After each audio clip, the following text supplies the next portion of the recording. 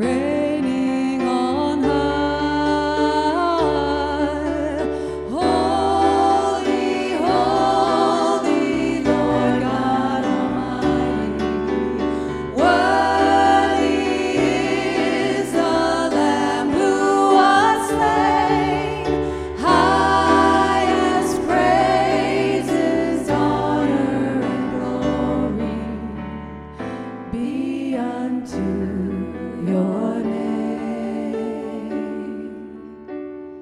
be unto your name. We are the broken, you are the healer, Jesus Redeemer, mighty to save. You are the love song we'll sing forever, bowing before you, blessing your name. Holy, holy, Lord God Almighty, worthy is the Lamb who was slain. Highest praises, honor, and glory be unto your name. Be unto your name. Holy, holy, Lord God Almighty, worthy is the Lamb who was slain. Highest praises, honor, and glory be unto your name. Be unto your name. Praise you, Lord God. We lift you up in this place today. You are holy. You are worthy. We exalt you.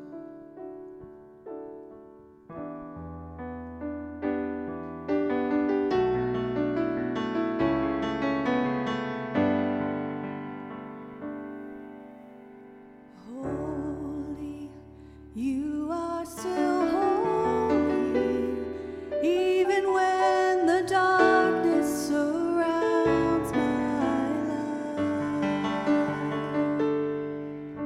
Sovereign, you are still sovereign, even when confusion has blinded my eyes. Lord, I don't deserve your kind affection. When my unbelief has kept me from your touch, I want my life to be a pure reflection of your love.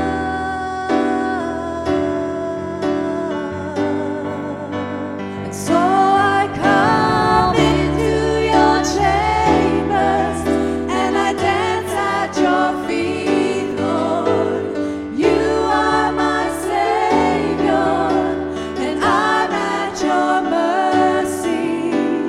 All that has been in my life up to now, it belongs to you. You are still holy.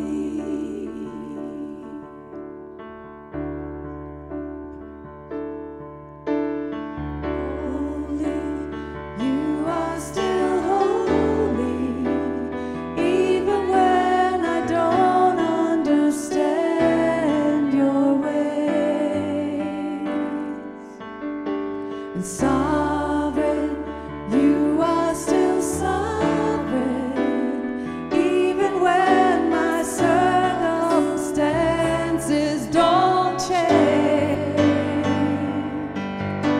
And Lord, I don't deserve your tender patience.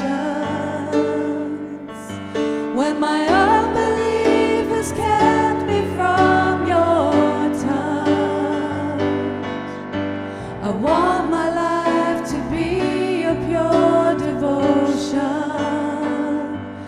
to you.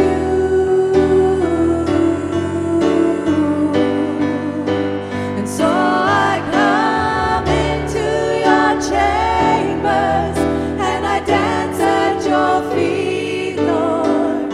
You are my Savior.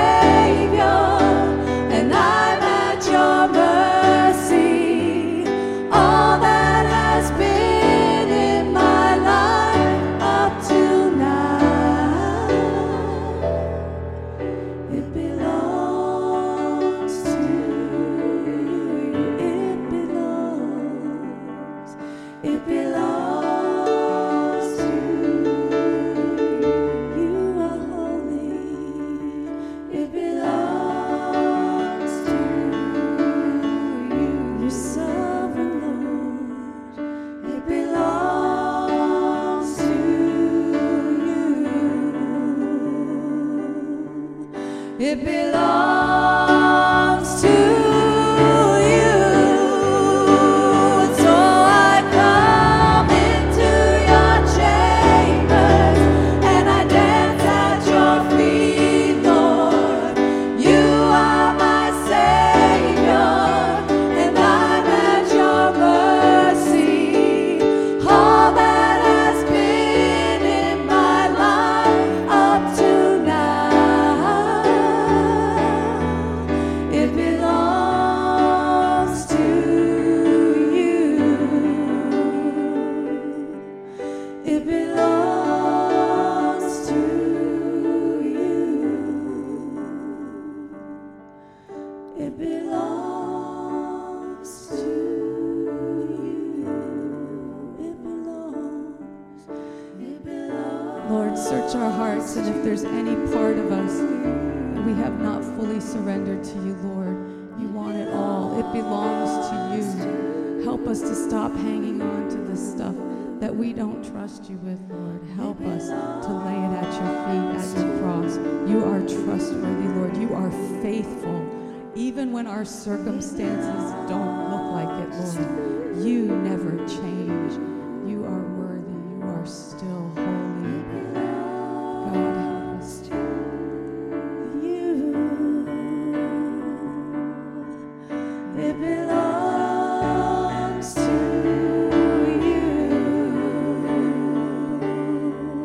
It belongs to you. And so I come into your chambers and I dance at your feet, Lord. You are my Savior, and I'm at your mercy. All that has been in my life up to now, it belongs to you. For you are still holy. I see the Lord seated on the throne, exalted. The train of his robe fills the temple with glory,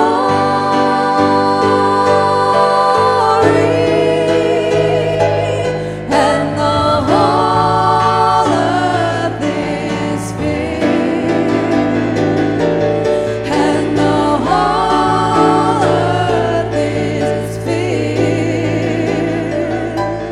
and the whole earth is filled with his glory.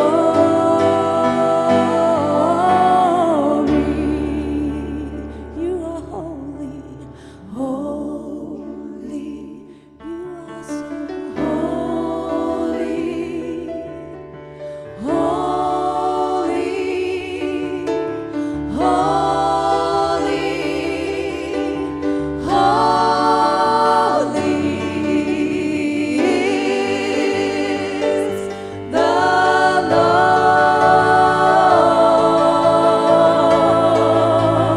Lord. You are so holy, oh holy, holy, holy, holy is the Lord.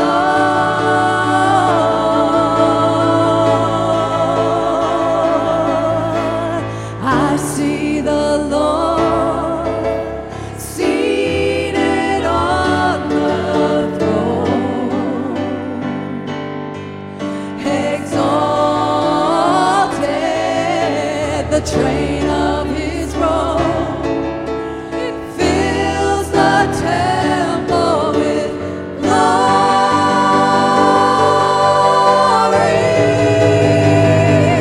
and the whole earth is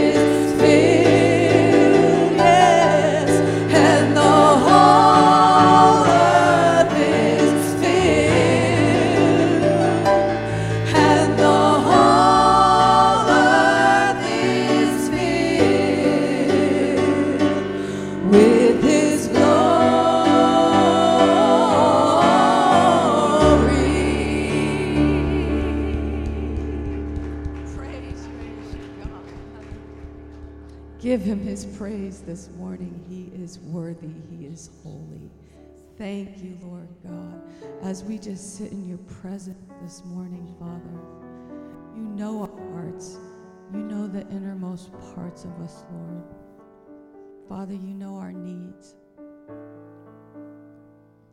Lord, we just sense your presence here as you have filled this place with your glory. Father, you want us to come into your presence like your children dancing at your feet. Father, you want us to come to you with every need, everything we have, Lord. Father, I just pray that we take a moment, search our hearts, Lord, speak to us. Show us what we need to leave at your feet today while we are in your presence. You are a good, good Father. You are trustworthy. If anyone has a need today they'd like to pray about, that front row is open. Sometimes it's just that step of faith. God wants us to take that step and show that we are trusting in him and that we know he is able and he is worthy. Holy,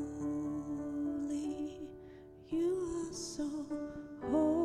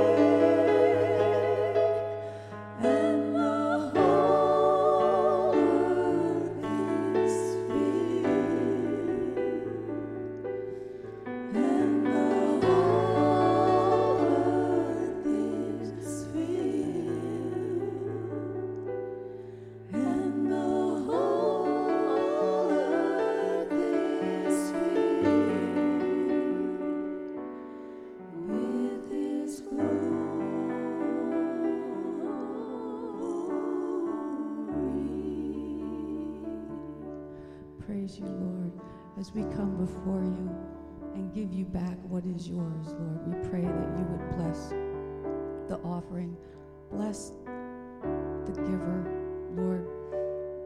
Just, Father, bless everything they do. Bless them in their work. Bless them in their giving. Bless them in their trusting you with their finances, Lord. You are trustworthy. And we are just giving back to you what is yours, Lord. So as we come to this time of offering, help us to do it with cheerful hearts. Because we know that you are worthy. You are holy, Lord. In Jesus' name, amen. You can be seated as the offering.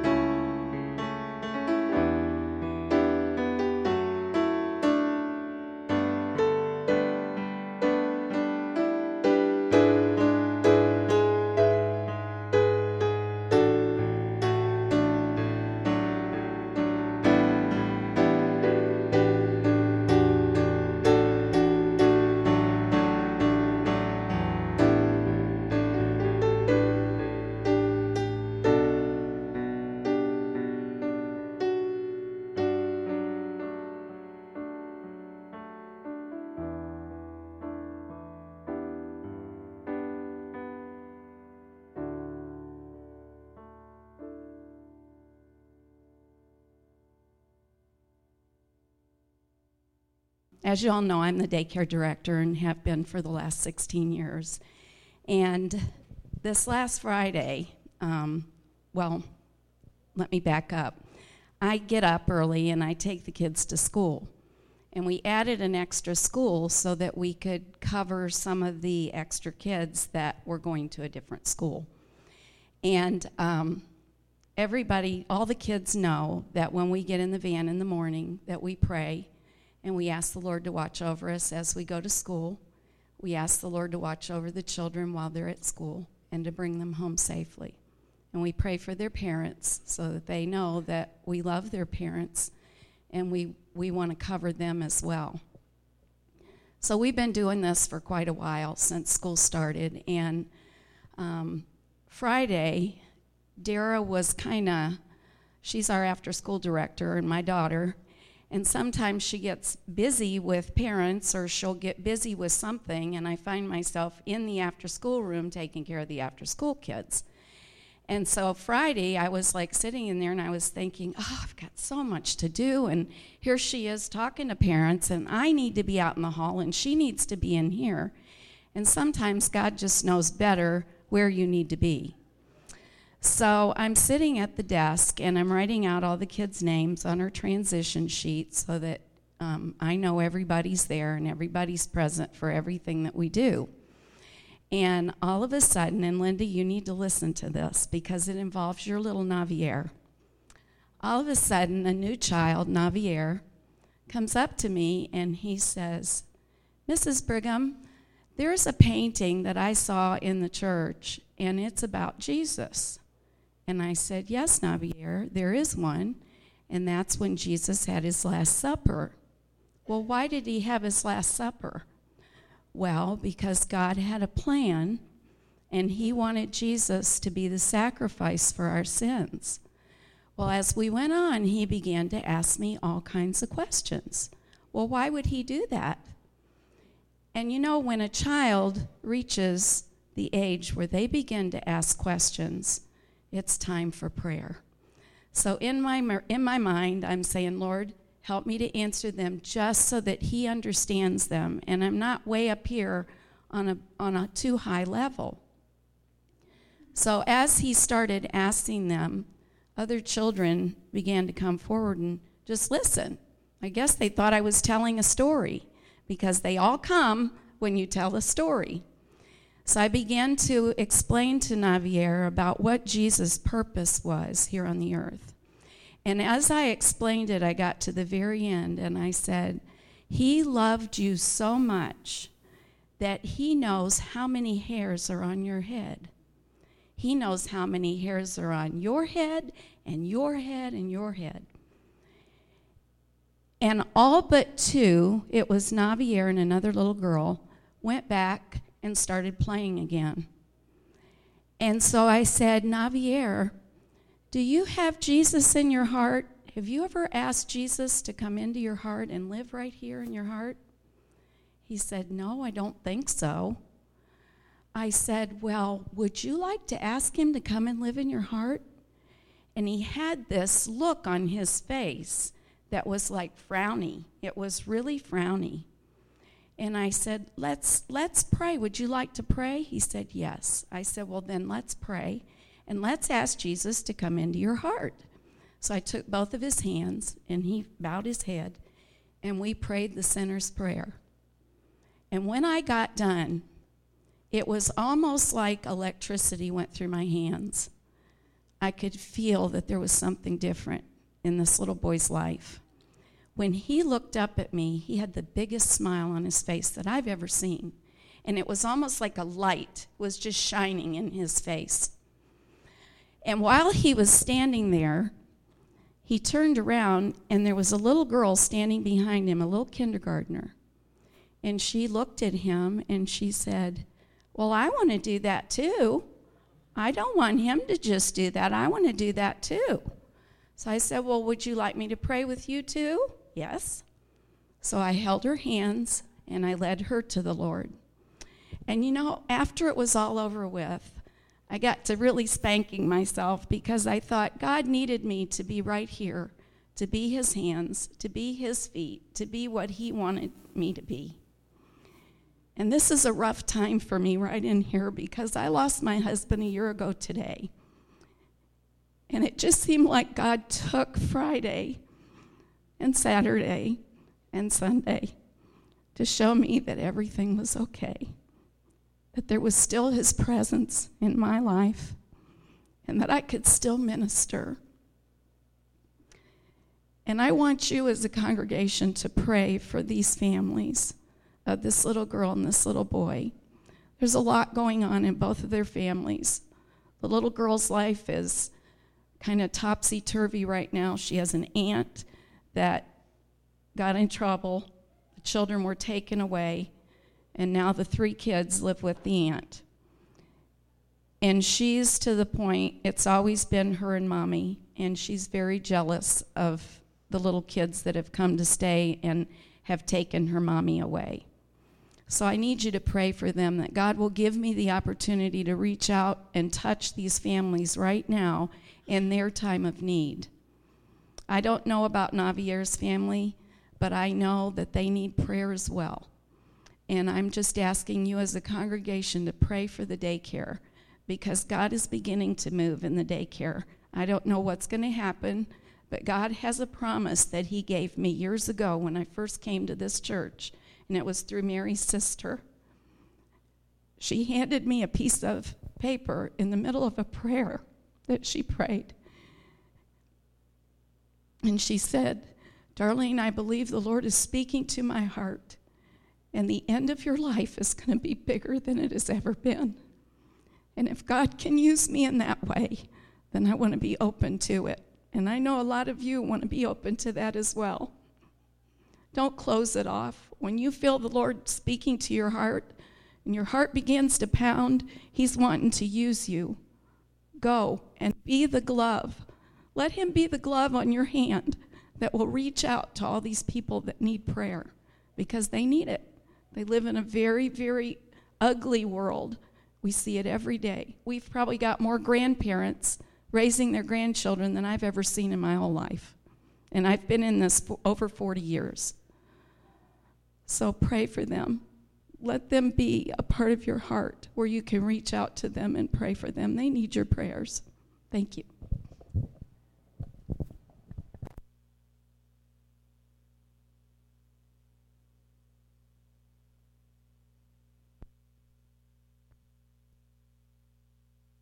Well, we are supposed to be having a guest preacher today who is on his way from Sarasota Baptist.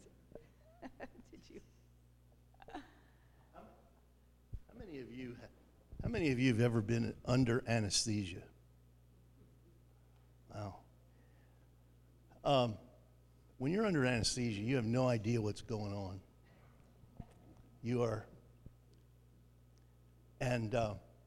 I had planned to be here today to preach while I was under anesthesia.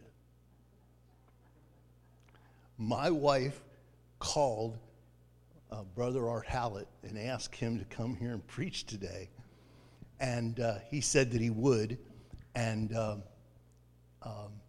but he had a commitment to help with the worship and to sing a song at his church, Sarasota Baptist. So he's on his way. I just want to say this. I've been talking with, I shouldn't say I've been after Gina, but I've been talking with Gina over the last couple months about getting Art here to tell us a little bit more about the ministry from his vantage point, from his perspective. But he's been very busy, been traveling all over the United States and even out of the country for the last few months. And I was even surprised that Mary got a hold of him and he was able to be available today. But, well, here, I just saw somebody. Come on, brother. But this church believes strongly in Art Hallett Ministries. Hey, make him rest. You got to sit down, brother. I am going to sit down. Rest that back and you're going to feed me this morning. Amen. God is good. I'm going to feed me too. God is good. Look at those smiling faces. What a beautiful place to be. We're excited because we share.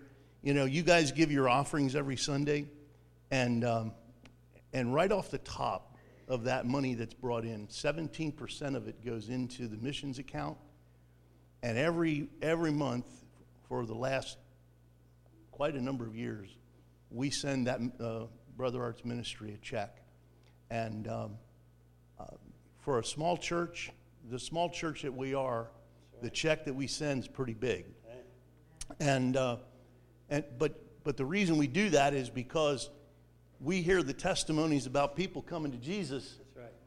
We get a lot of bang for our buck, don't we, brother? That's right. It's a tremendous investment. You can't beat the investment. God bless you, brother. Thank you, Brother Larry.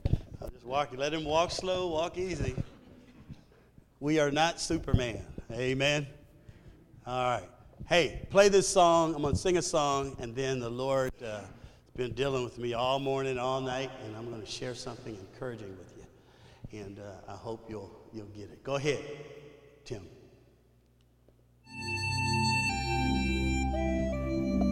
When we talk about what we're going to talk about today, and God ministers to us, the bottom line is, when it's all over, you know you got to leave this flesh.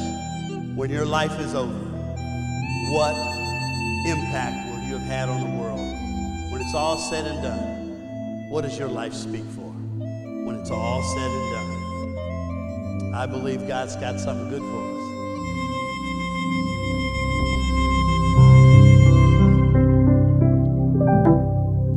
us. When it's all been said and done, there is just one thing that matters. Did I do my best to live for Christ? Did I live my life for you? When it's all been said and done, all my treasures will be nothing. Only what I've done for love's rewards will stand the test of time. One of these days, we will all stand before God and we will give an account. For the believers, it will be a time of rewards or the lack thereof. For those who are not believers, it will be judgment. I hope and pray that you have made for certain in your heart, you know that you belong to God so that you can receive your reward. Lord, your mercy is so great that it looks beyond our weakness and find purest gold in miry clay, making sinners into saints. I will always sing your praise here on earth and ever after. For you've shown me heaven's my true home. When it's all been said and done, you're my life when life is gone. Holy, holy Father, Lord Jesus, when it's all said and done, Lord, find us faithful, Lord. Find us faithful, Lord. Find us obedient, Lord. Find us real, Lord. Lord, Lord, Lord. Give the Lord some praise. Amen. All right, you can go ahead. I want to talk to you today. You have that. You can fade the music out. Do you have that PowerPoint? Does it work? If it doesn't, I'll do something else. You're getting it there? Do you guys, can I use Pastor Larry's presenter? It's right here.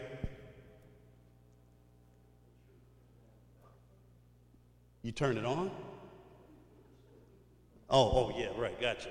Oh, I thought you meant you turned the PowerPoint on. It's on. This is on. I give you 2 more seconds. Maybe 30 seconds. But I want to talk to you today. Let me hear you first say, I am the church. The church is not this building. Okay, but I am the church. The church that Christ speaks of is a church that has flesh. It's not a church of mortar, but it's a church of flesh, and a church that is born of his Spirit. And so it's important. There we go. Now you got it. Okay, now let me do the rest. Let me see if I can do it here. I got to remember this one, Pastor Larry. There we go. Oh, that's that song I just sang. Okay, here we go. All right. In the book of Revelations, and I want to set this up before we get into the text today, but in the book of Revelations, Jesus speaks to the church. And he speaks to 7 churches in the book of Revelations. And out of those 7 churches, there's only 2 churches out of the 7 churches that he didn't have anything but good to say about. But yet, there were 5 of those churches that he said, you know what? You're making some ground. You're doing this good. You're doing that good. He says, but I have this against you. Now, I don't know about you, but if I could choose which church I'm going to be a part of, it wouldn't be one of those 5 churches. Amen. And I believe today that we have a choice. Who's the church? All right. You and I have a choice that we can be one of these 7 churches. And I submit to you that for me, this is not the church I want to be of. One of the churches he spoke of was the loveless church. The loveless church had lost their first love. You know, they were doing a lot of good stuff. They were acting in faith and making some strides, and by all presence, it looks like this church was doing a good work. But he said that they had lost their first love. They needed to get back to the basics. You understand? They needed to get back to the basics. They had just started doing stuff, but they hadn't been doing stuff under the leadership and the power and the authority of their first love, who is Christ. And you and I, as the church, we can do that. We can do things in our lives that are void of Christ and really think that we've got it going on. Jesus said, you're doing some good stuff, but I have this against you. And then you've lost your first love. Then there was a compromising church. They embraced false doctrine. Now, you don't have to worry about that in this church because you got Pastor Larry. There going to be no compromising here. This brother going to make sure that you do not embrace false doctrine because he's a teacher on top of teachers. Y'all give y'all pastor a hand. Come on, give him some love. I travel all over this country, and I know this, that Pastor Larry Woomert, this man be teaching the word. So y'all on target. But the compromising church was a church that compromised with the world standards. They knew what was right, but yet they went along with the world standards. And if we're not careful as a church, each one of us individually, we can do that. We can compromise with the world standards because the world says, it's your thing, do what you want to do. And the world will pat you on the back for stuff that God says, nah, I'm not patting you on the back. But the world will pat us on the back. We have to be very careful in this day and age because one thing will trump another. Y'all didn't get that. Y'all missed it. You got it. It's all messed up. Now, then there's the corrupt church. The corrupt church, they practice idol worship, sexual immorality. They had Jezebel in the church, and she was leading people down the wrong path. And so the corrupt church was a church that God, even in this corrupt church, they were doing some good stuff. They made some strides, but God says, but I have this against you. You're practicing idol worship. You're not worshiping me, but you're worshiping things. You're worshiping anything that's going to feed your feelings and your emotions. You're not basing things on my word. You're not basing things under my forgiveness. We have a God who is a forgiving God, a merciful God. And when you lose and miss his mercy and forgiveness, you have a sense of putting yourself above God, and you won't even know it. Worshiping yourself, worshiping your intellect, worshiping your power, worshiping the authority that God has given you instead of submitting all things unto the Lord. And then there was the dead church. They were professing but not possessing perfection. This church, they knew all the buzzwords and everything, but they were not possessing perfection. They thought they were perfect. They thought they were doing everything just right. Well, what's the problem? We're doing everything just right. But God says you're professing but not really possessing. That was the dead church. We're alive. That's what they said. They were like, we're alive. Woo, they're probably singing those songs. Alive, alive, alive, alive. We're alive. And God said, you think you're alive, but you dead. You dead. And then there was the lukewarm church. The lukewarm church was wealthy, and they were without need of God. Here's a church that had, $50 million building. Here's a church that had all types of money. They had, nobody was in need in this church. They had it all together. They didn't have any need of God because they had all the money they need. They had all the blessings they need. And they took that and they used it for their own pleasures. And they were with need of God. And God said, look, you lukewarm. You think you hot. He said, but you lukewarm. He said, be hot or be cold. But if you're lukewarm, he says, I'll spew you out of my mouth. God was saying, look, you need to be all the way hot and on fire for me, or be all the way cold and dead. But don't be in the middle. In the middle, I've been there. I don't know about you, but I've been a lukewarm Christian. I've experienced that in my life, where I'm like, okay, well, I'm in the middle. I'm not all bad. I got this going. I got that going. And, I did this right. And I'm not perfect. I'm in the middle. God said, be perfect as I am perfect. Well, God, I can't be perfect. He knows that. That's why we have Jesus Christ.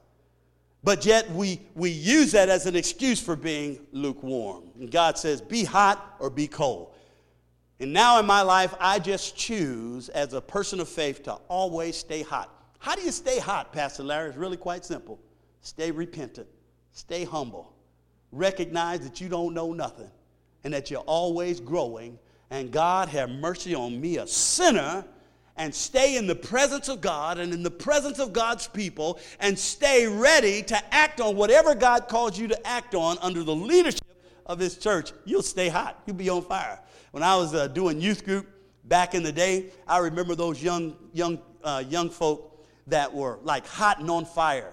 Everybody that I worked with under my youth group, they are either in ministry or they're missions or ministers, because I remember they came in to youth service. They were hot. They were like, okay, what's next? Their eyes were big. They were like Shadrach, Meshach, and Abednego. Hey, man, they're like, put us in the fire. We'll do it.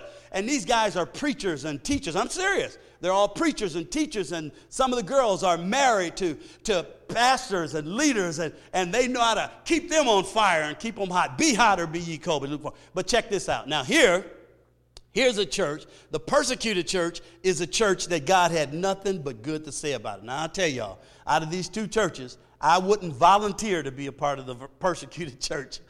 I would say, okay, Lord, let me be persecuted. That's not something that I'd jump in there and be volunteer for. But if I had to be a part of the persecuted church, I'd go ahead and I'd be hot and on fire and say, okay, Lord, though you may slay me, yet will I serve you. I don't like this. So I'm not hoping that you are part of the persecuted church. But this is what he said about the persecuted church. He said, you will be tried and tested by the world, and some will be thrown into jail. It's not an easy road to go when you're part of the persecuted church. He said, poor by the world's standard, but rich by God's standard. And then he said, you will experience God's grace and blessings during the persecution and a reward in the end. Now, if I had to be a part of the persecuted church, I know that this is a faithful church. I know that this is a church that has experienced some extreme hard times, but I know the outcome. I know that they win in the end. I know that God is glorified from this church. So if you have to be a part of the persecuted church, then understand there's a reward for you. But here's the church right here, the faithful church. How many of you would like to be a part of the faithful church? Amen. That's if I have my druthers, if I can choose which church I want to be a part of, this is the church I'll be a part of. Look, he says, I know your works. I have set before you an open door, and no one can shut it, for you have a little strength. Paul writes in 2 Corinthians, he says, therefore, I take pleasure in infirmities, in reproaches, in needs, in persecution, in distress, for Christ's sake, and I can't read the last part. When I am weak, then I am strong. If your church is real weak right now, you're at the strongest point in your career as a faithful Christian, as a person of faith. You're at the strongest point.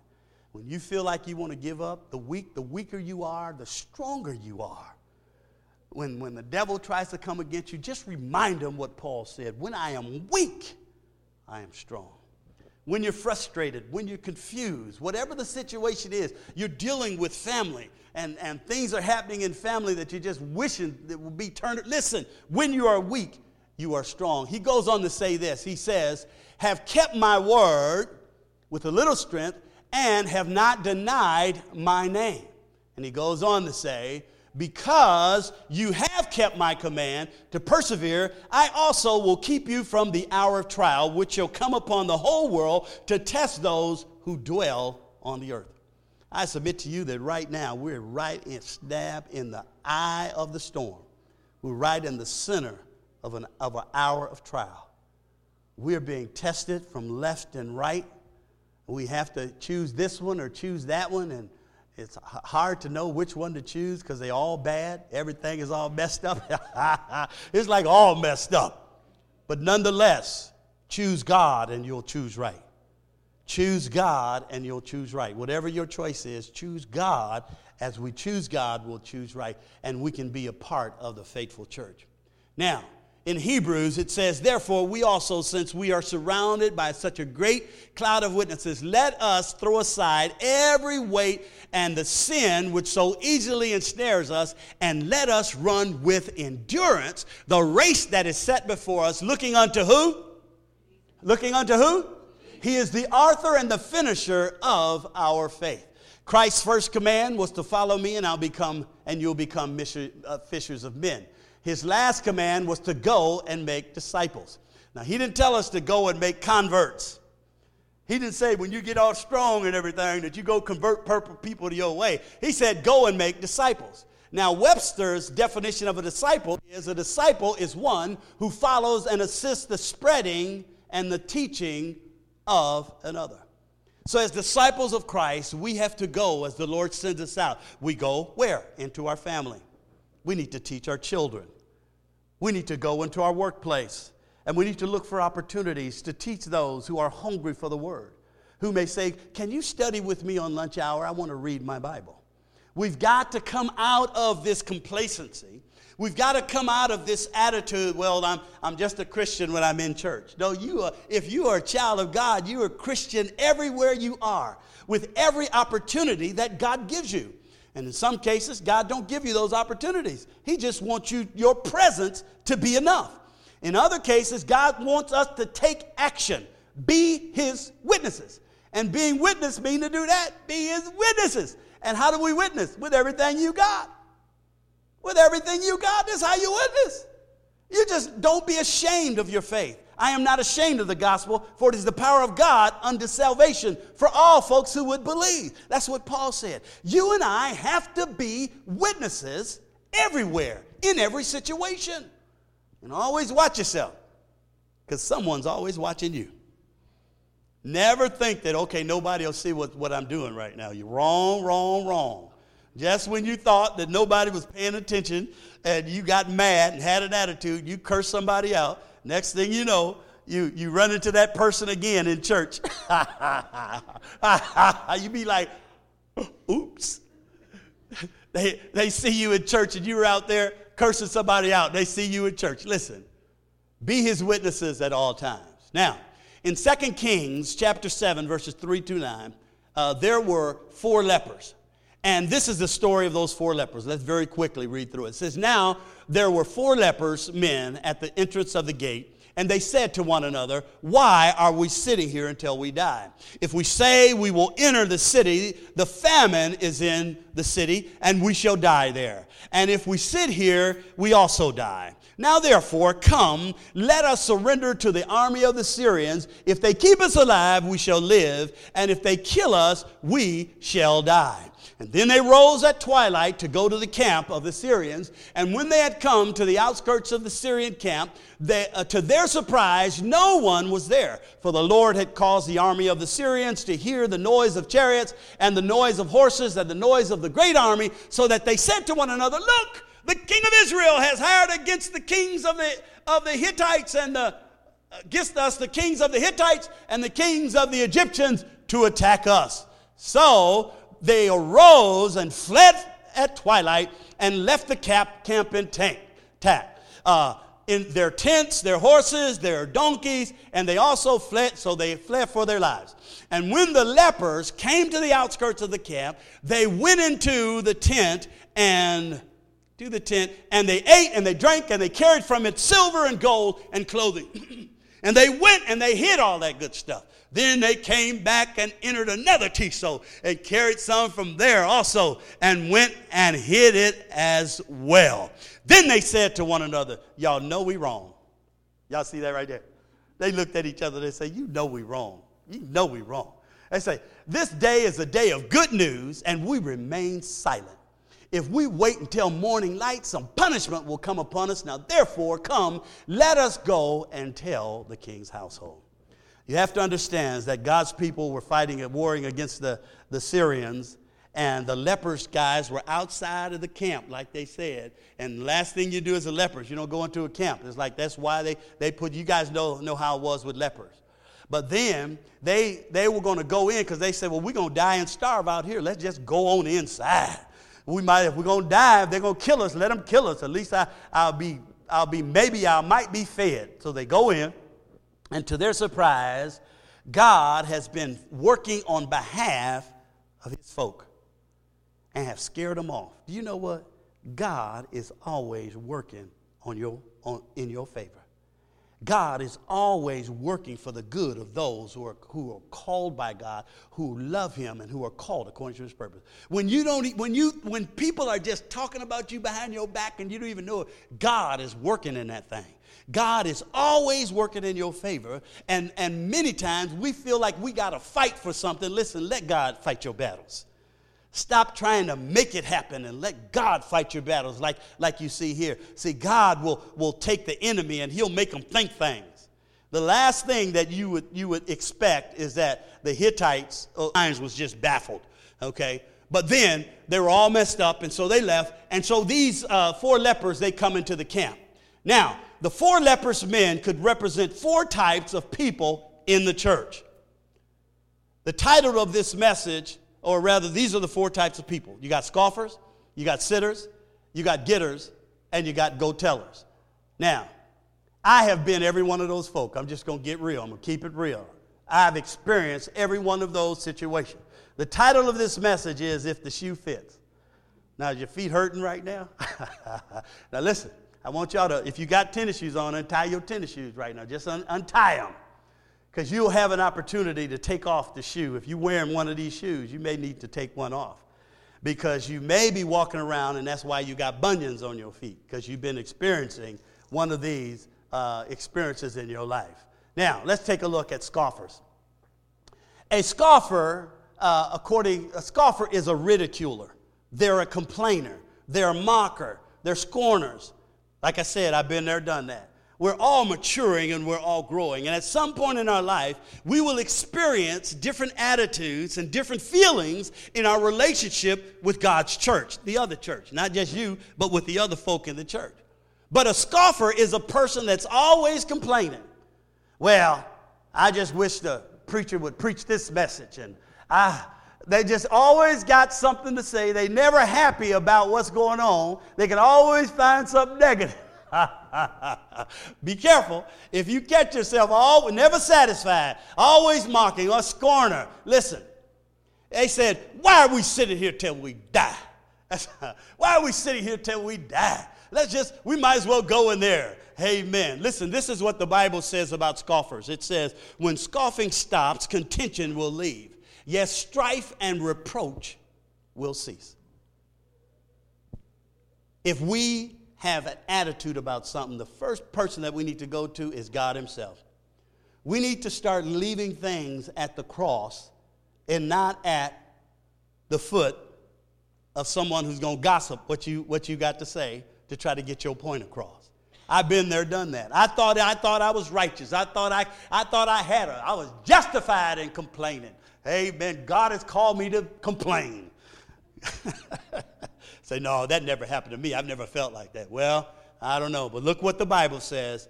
When scoffing stops, contention will leave, yet strife and reproach will cease. If you get to a point where you feel like you're not getting enough message, or you're not at the point that you're not being fed, I'm not being fed, it's time for you to start feeding. It's time for you to find out and use your gifts and talents and go to the pastor and say, Pastor, I need to get involved with something. Because I'm just complaining in my mind and in my heart. I need to teach somebody what I know. And once you start giving back what God has given you, you'll find that the more you give to God, the greater he gives to you. You cannot outgive God. But the more we give to God, the more he fills us up. The more he fills us up. And then there's the sitter. Now that great theologian of all times, the greatest theologian that I know and that I've read is Mark Twain. Mark Twain is the greatest theologian of all time. This is what Mark Twain said. Mark Twain said, sitting on the right track will get you killed every time. Some of us, all we want to do is come to church and sit. That's all we want to do. I've been there, done that. Well, I'm comfortable. This is a comfortable seat. And I'm just going to come and sit. Well, Brother Art, I heard that you got a little talent in this area. Will you do it? I'm not ready yet. I'm just talking to God about it. I'm not ready yet. And that sitting was so comfortable. And I didn't want to get outside the box. I didn't want to get outside my comfort zone. And I just love going to church. I love going to that church. Nobody bothers me. I just come to the church and they don't ask me to do nothing. I just get to sit there. And then I go home and I feel good about myself because I made up all these things in my mind about, what I did. I'm here, I tell myself, well, all they have to do is ask me. And when they get close to asking you, you got to run. Oh, I got to go. I got to get some coffee. I got to go. You be running. True story. I'm in a church, one of the largest inner city churches in Detroit, Michigan. And getting ready to minister in the service, but prior to that, they had just finished going through Purpose-Driven Life. So I decided to come into the sanctuary because the pastor called everybody who was in the Sunday school group into the sanctuary to do that last thing to close out the Purpose-Driven Life. So I'm sitting in the back, true story. So here's a row of seats. And I take the first seat because I always like the outside seat. You'll know, if you ever see me in the church, you'll see me rushing to get the outside because I like to stretch that leg out over there just a little bit longer. But you guys got a lot of room back there, so I guess it really wouldn't matter. I'd just be kicking this person in the back here because I like to stretch out. So I'm sitting in this chair, and the pastor's talking, and this lady comes into the church. And this woman had a hat that was out of this world. First thing came to my mind, I said, my mama would love that hat. I almost want to take a picture and say, ooh, mama, I'll send this picture to my mom in Oklahoma. Mama, I saw a lady with a hat on. I know you like that hat. But I didn't do it. I just admired the hat. And her husband was behind her. So she walks in and she looks at me like that, sitting in this chair. She looks at me like that. And that woman threw her hat up and walked past me like this. And her husband, he was walking behind her. He's going, he looked at me, he go, like that. So he sat here, she sat over there, she sat down. And I said, what's the matter? He looked at me, he go, you sitting in her chair. You sitting in her chair. That's what he said. I was like, well, hey, I get up out this chair. So you can have, that's all right. That's all right. This woman had claimed that chair. That was her chair. It had her name on it. It came from her tithe. She had claimed that chair, and she was meant to sit in it. Some of us, we got our own seat in this place. We got special chairs. This is my chair over here. This is my side over here. And when you start claiming chairs, you're going to get in trouble every time. You're going to be one of those butt churches. But I have this against you. That chair didn't belong to you. Amen. I want that chair for somebody who may not have heard the gospel. You just let whosoever will, let them come in. Sitting on the road chair. Listen, in the Proverbs, it says this. And let's take it to another level. It says, prepare your outside work in the field, and afterward build your house. Now, here's a point that I'm learning as I minister in churches around the country. I'm learning. God wants us to prepare our work on the outside. That's that go ye therefore. That's discipleship. Go into the world and preach the gospel, proclaiming the message of Christ. God wants us to get up and go. And then after we go, then he wants to prepare our house. But unfortunately, many times what happens is we erect these huge buildings, and we put all this money into these buildings, and then we say, if we build it, they will come. Who was that guy? What was his name? Kevin Costner. I know Gina would know. Kevin Costner. If we build it, they will come. Listen, read that scripture. That ain't Bible.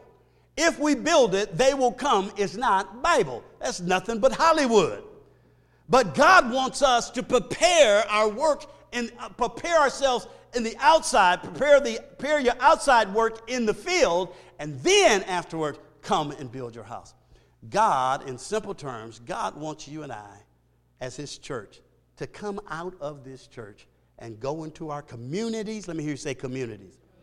And go into our communities and proclaim his gospel. Well, how do I do that? Well, you get equipped, you get trained, and you go do that. But above all, if you have a testimony, you got a story to tell. He didn't say go out and save folk, did he? He didn't say, I want you to go out and I want you to save people. That's not what he called us to do. He called us to go out and be his witnesses. And a witness is somebody that says, that's my story and I'm sticking to it. Amen. You got a story to tell. A witness is someone who knocks on the door of someone who hadn't been to church in a while and say, I just came to love on you.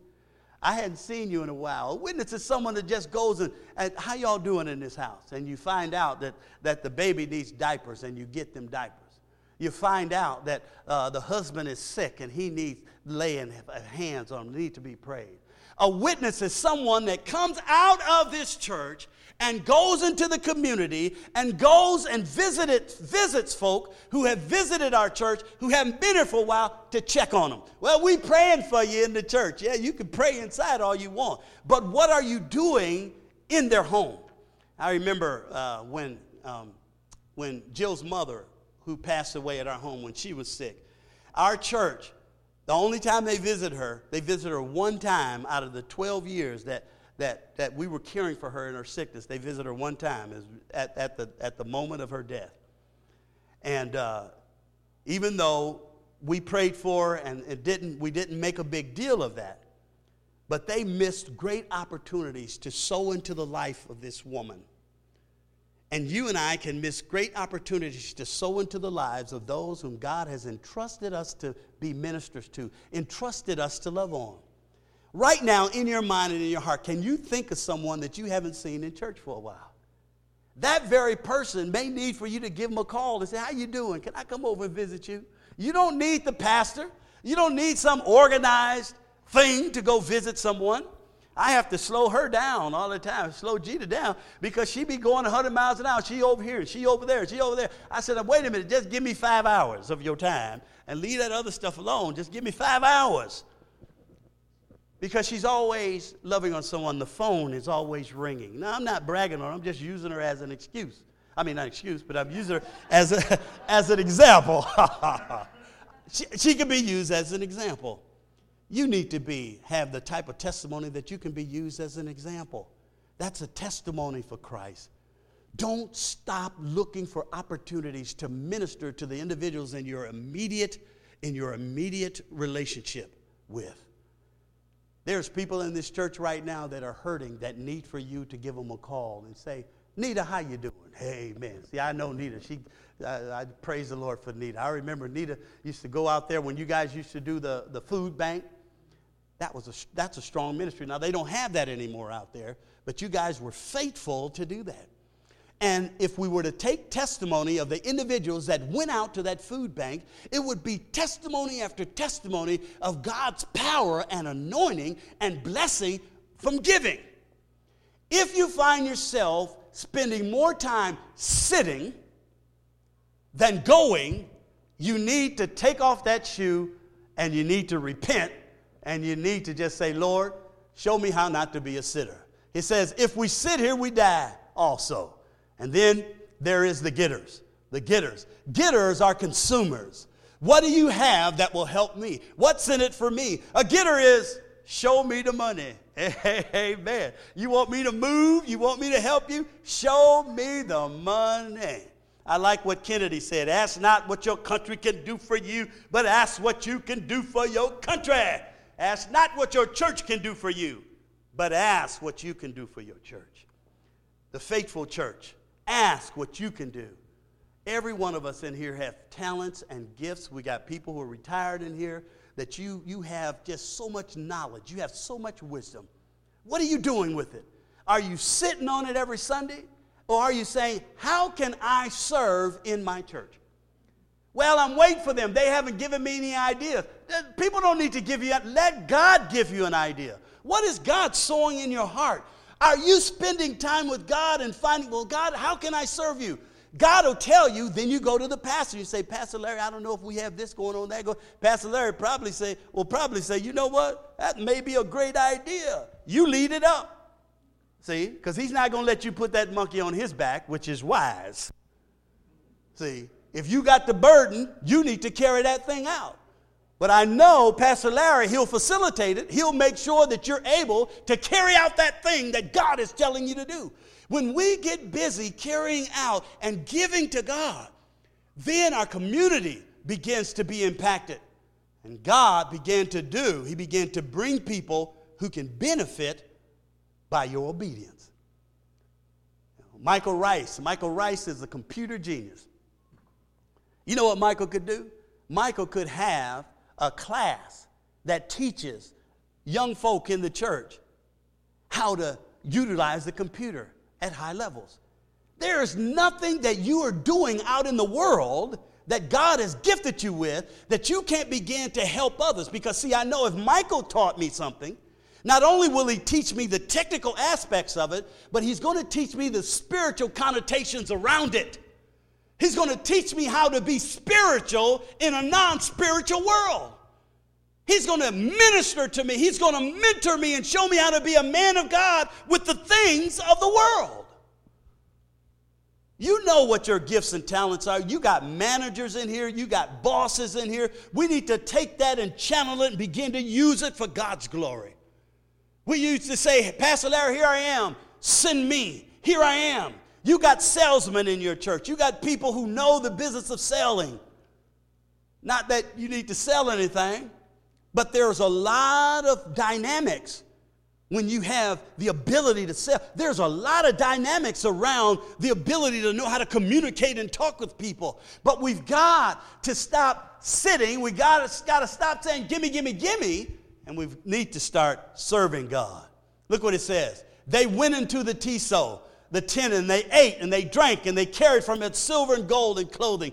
I know Pastor Larry, every time I come here, Pastor Larry brings another good message. Now, I'm not, I didn't know he was going to be here, so I'm going to say what I'm going to say. Whether I thought he was going to be laying on his back, he just happens to be here. He didn't tell me to say this.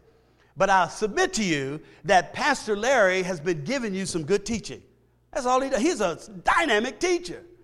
And some of y'all in here, you got that shoe on. All you do is you get fed every Sunday from Pastor Larry, and then you forget about what God has given you until the next Sunday, and then you come back and get fed some more. You just so fat, you just like this. Ooh, this is good food. More.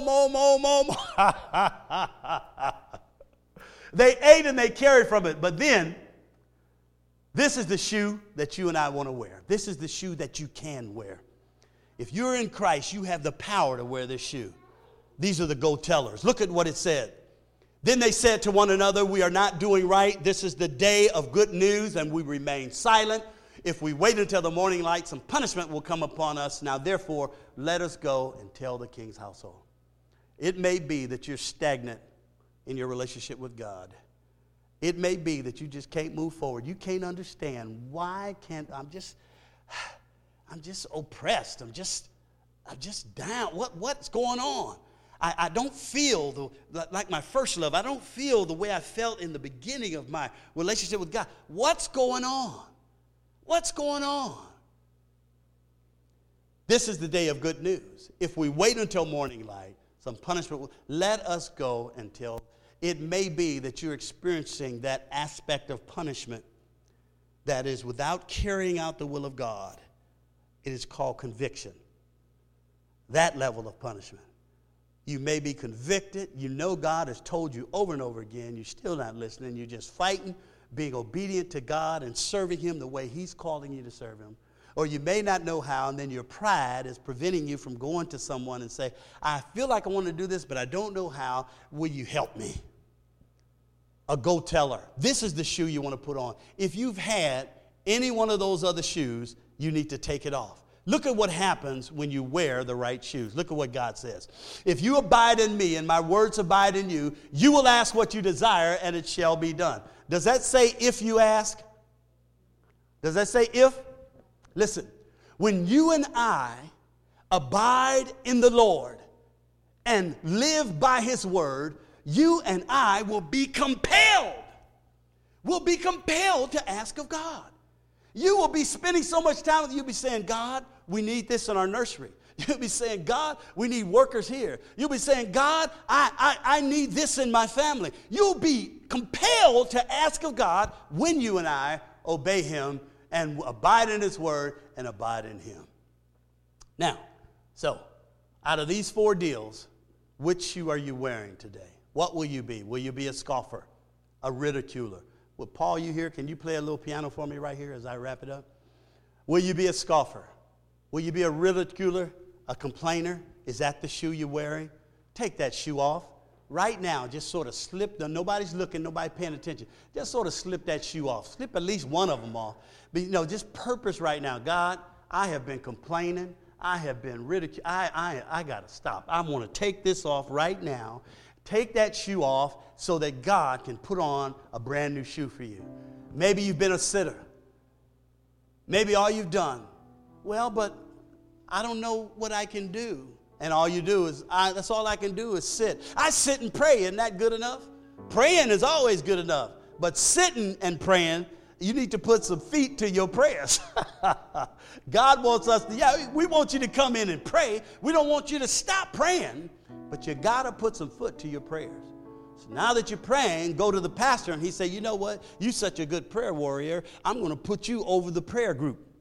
I want you to go find 3 or 4 other people, and I want you to pull them together, and I got some prayer assignments for you. There's nothing in our repertoire of people of faith that if we don't come to God and say, God, use me today, you'll move beyond the shoe of sitting. And then getters, consumers. Don't be the person who all they do is they come to church and get good teaching, get warm fuzzies, because this church is a warm fuzzy church. You got folk in here just put their arm around you. They love you all the time. You get good smiles and good hellos. That's what I like about this church. Boy, every time I come here, I'm there, woo, boy, I get you. If I'm out there and I'm having a terrible day, I need to come to CBC. Because you come to CBC, they're going to put their arms around you. They're going to love on you. But that's a sitter. You need to take that shoe off, and then the getter, consumers, and then the go-tellers. Wait a minute. Let me go back. The go-tellers. That's where you want. They follow the Great Commission. We follow the Great Commission by making a point in our mind and our heart to saying, here I am, Lord, send me.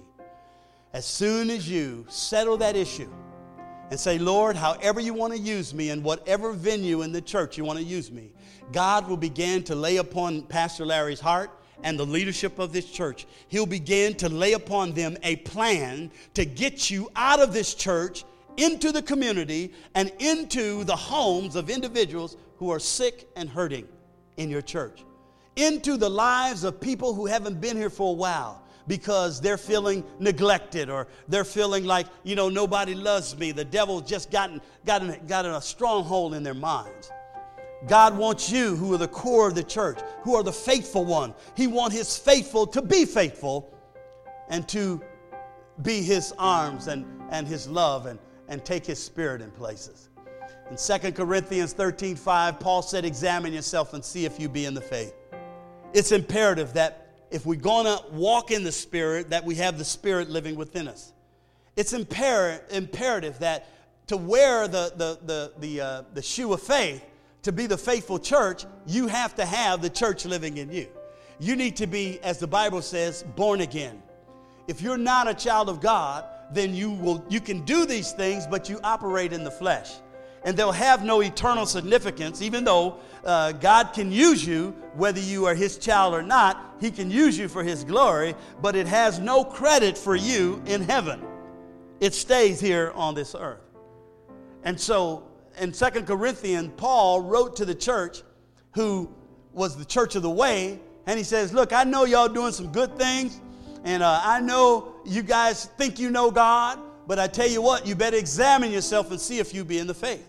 Dr. Billy Graham said 85% of the people in church today, if they were to die today, they will not go to heaven because they're basing their eternity on something that disqualifies them from heaven. They're basing their eternity on the fact that they pay their tithe. They're basing their eternity on the fact that they got baptized with water. They base their eternity on the fact that my good outweighs my bad. They base their eternity on the fact that I helped build that church. Some people say, I'm going to heaven because I believe in Jesus. Do you know, just because you believe in Jesus don't mean that you're going to heaven. You say, Brother Art, you better qualify that. I will. Listen, some folk believe in soap and going to die dirty. Some people believe in soap and don't use it. The Bible says you believe there's one God, the demons believe and tremble. You can have the intellectual knowledge of God. You can intellectually understand the Bible, read the Bible. Intellectually, you could have all that together, but still not have the faith unto salvation. You must be born of spirit, not of your intellect. Where does it say that at? In Romans 8:9, it says, but you are not in the flesh, but in the spirit. That's a capital S, if indeed the Spirit of God dwells in you. And then God goes on to clarify it. Now, if anyone does not have the Spirit of Christ, he is not his. Not by your power, not by your intellect. Don't let any of that stuff fool you. That's the wrong shoe. The Go Tell It shoe is a shoe that brings firstly salvation. You can go tell, and you'll be compelled to go when God is in your heart and in your life. Now, I don't know where you are, but Jesus said, if you confess me before men, I'll confess you before my Father who is in heaven. He said, if you deny me before men, I'll deny you before my Father who is in heaven. There won't be any secret agent Christians. You can't sneak in, you can't pretend. And you can't try to put on this shoe, that the Go Tell It shoe. You can't try to put it on. You won't get a perfect fit unless the Spirit of God lives in you. Will you bow with me? Father, thank you for the truth of your word today. Thank you for the inspiration of your word today. Thank you, Father, for your presence here today. Thank you, Lord, how you watch over us and how you are in control. I pray right now with that every knee is bowed in their hearts, that every tongue is ready to confess that you are Lord.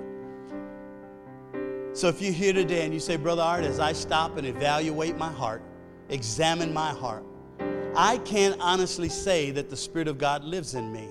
I know that I believe a whole lot of stuff, but man, I'm just not inspired. I need to be refired up. I need something that's going to help me to draw closer to God and knowing that I belong to Him. I don't want to question my salvation. I don't want to question my eternity. I want to settle that issue today. If you're here today and you're not certain of your eternity, you're not certain as to whether or not the Spirit of God lives in you, I want you to raise your hand, and when I see it, I'll say amen. You put it back down, and I'll help you to settle that issue this morning. You won't have to pretend yourself. You won't have to fight with the devil about who you belong to or anyone else. But you'll be able to settle that issue and begin to put on the right shoe and move forward. Is there anyone here today? Brother Art, I'm just not certain of my eternity. Will you help me? Anyone here today? Well, I thank God that everyone here today, hopefully, amen.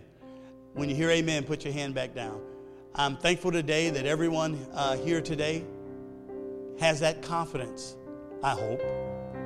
But listen, everyone in here will stand before God, and we will not be with excuse.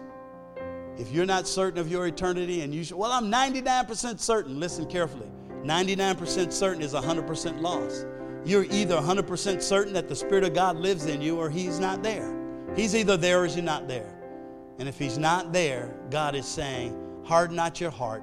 If you'll open your heart, He says, I'll come in and I'll sup with you and you with me. All who calls on my name shall be saved. You stand without excuse. Is there anyone else? I'm not certain, Brother Art. I'm just not certain. For those of you who raise your hand, just pray this prayer in your heart. Don't pray it out loud. Whisper it softly in your heart. Just say, Dear Lord, I know I'm a sinner. I don't deserve eternal life, but I want it. I believe Jesus died for me and rose from the grave. And today, by an act of my own will, I repent of all my sins. And I ask you, Jesus, to come into my heart and save me. I know I don't deserve it, but I thank you for it. According to your promise, my repentance and my acceptance that Jesus died and rose from the grave, that validates my faith in you. I give you my heart. I receive your life. I give you my life. Thank you for saving my soul. In Jesus' name. Now, let me pray for you. Father, you said when one sinner repents, there's rejoicing in the presence of angels. We know that you're there, and we know that there's rejoicing. Lord, we rejoice also. We rejoice with this day that you've given us and with the message that you've given us that hopefully will inspire and motivate us to get busy ministering on your behalf. Get busy as ambassadors for you, ready to carry your word to loved ones, to the community, to the streets, wherever you send us. Help us to go. I pray, Father, personally, that you would begin to minister to each individual and help them to rise up to the occasion of using their talents and their gifts.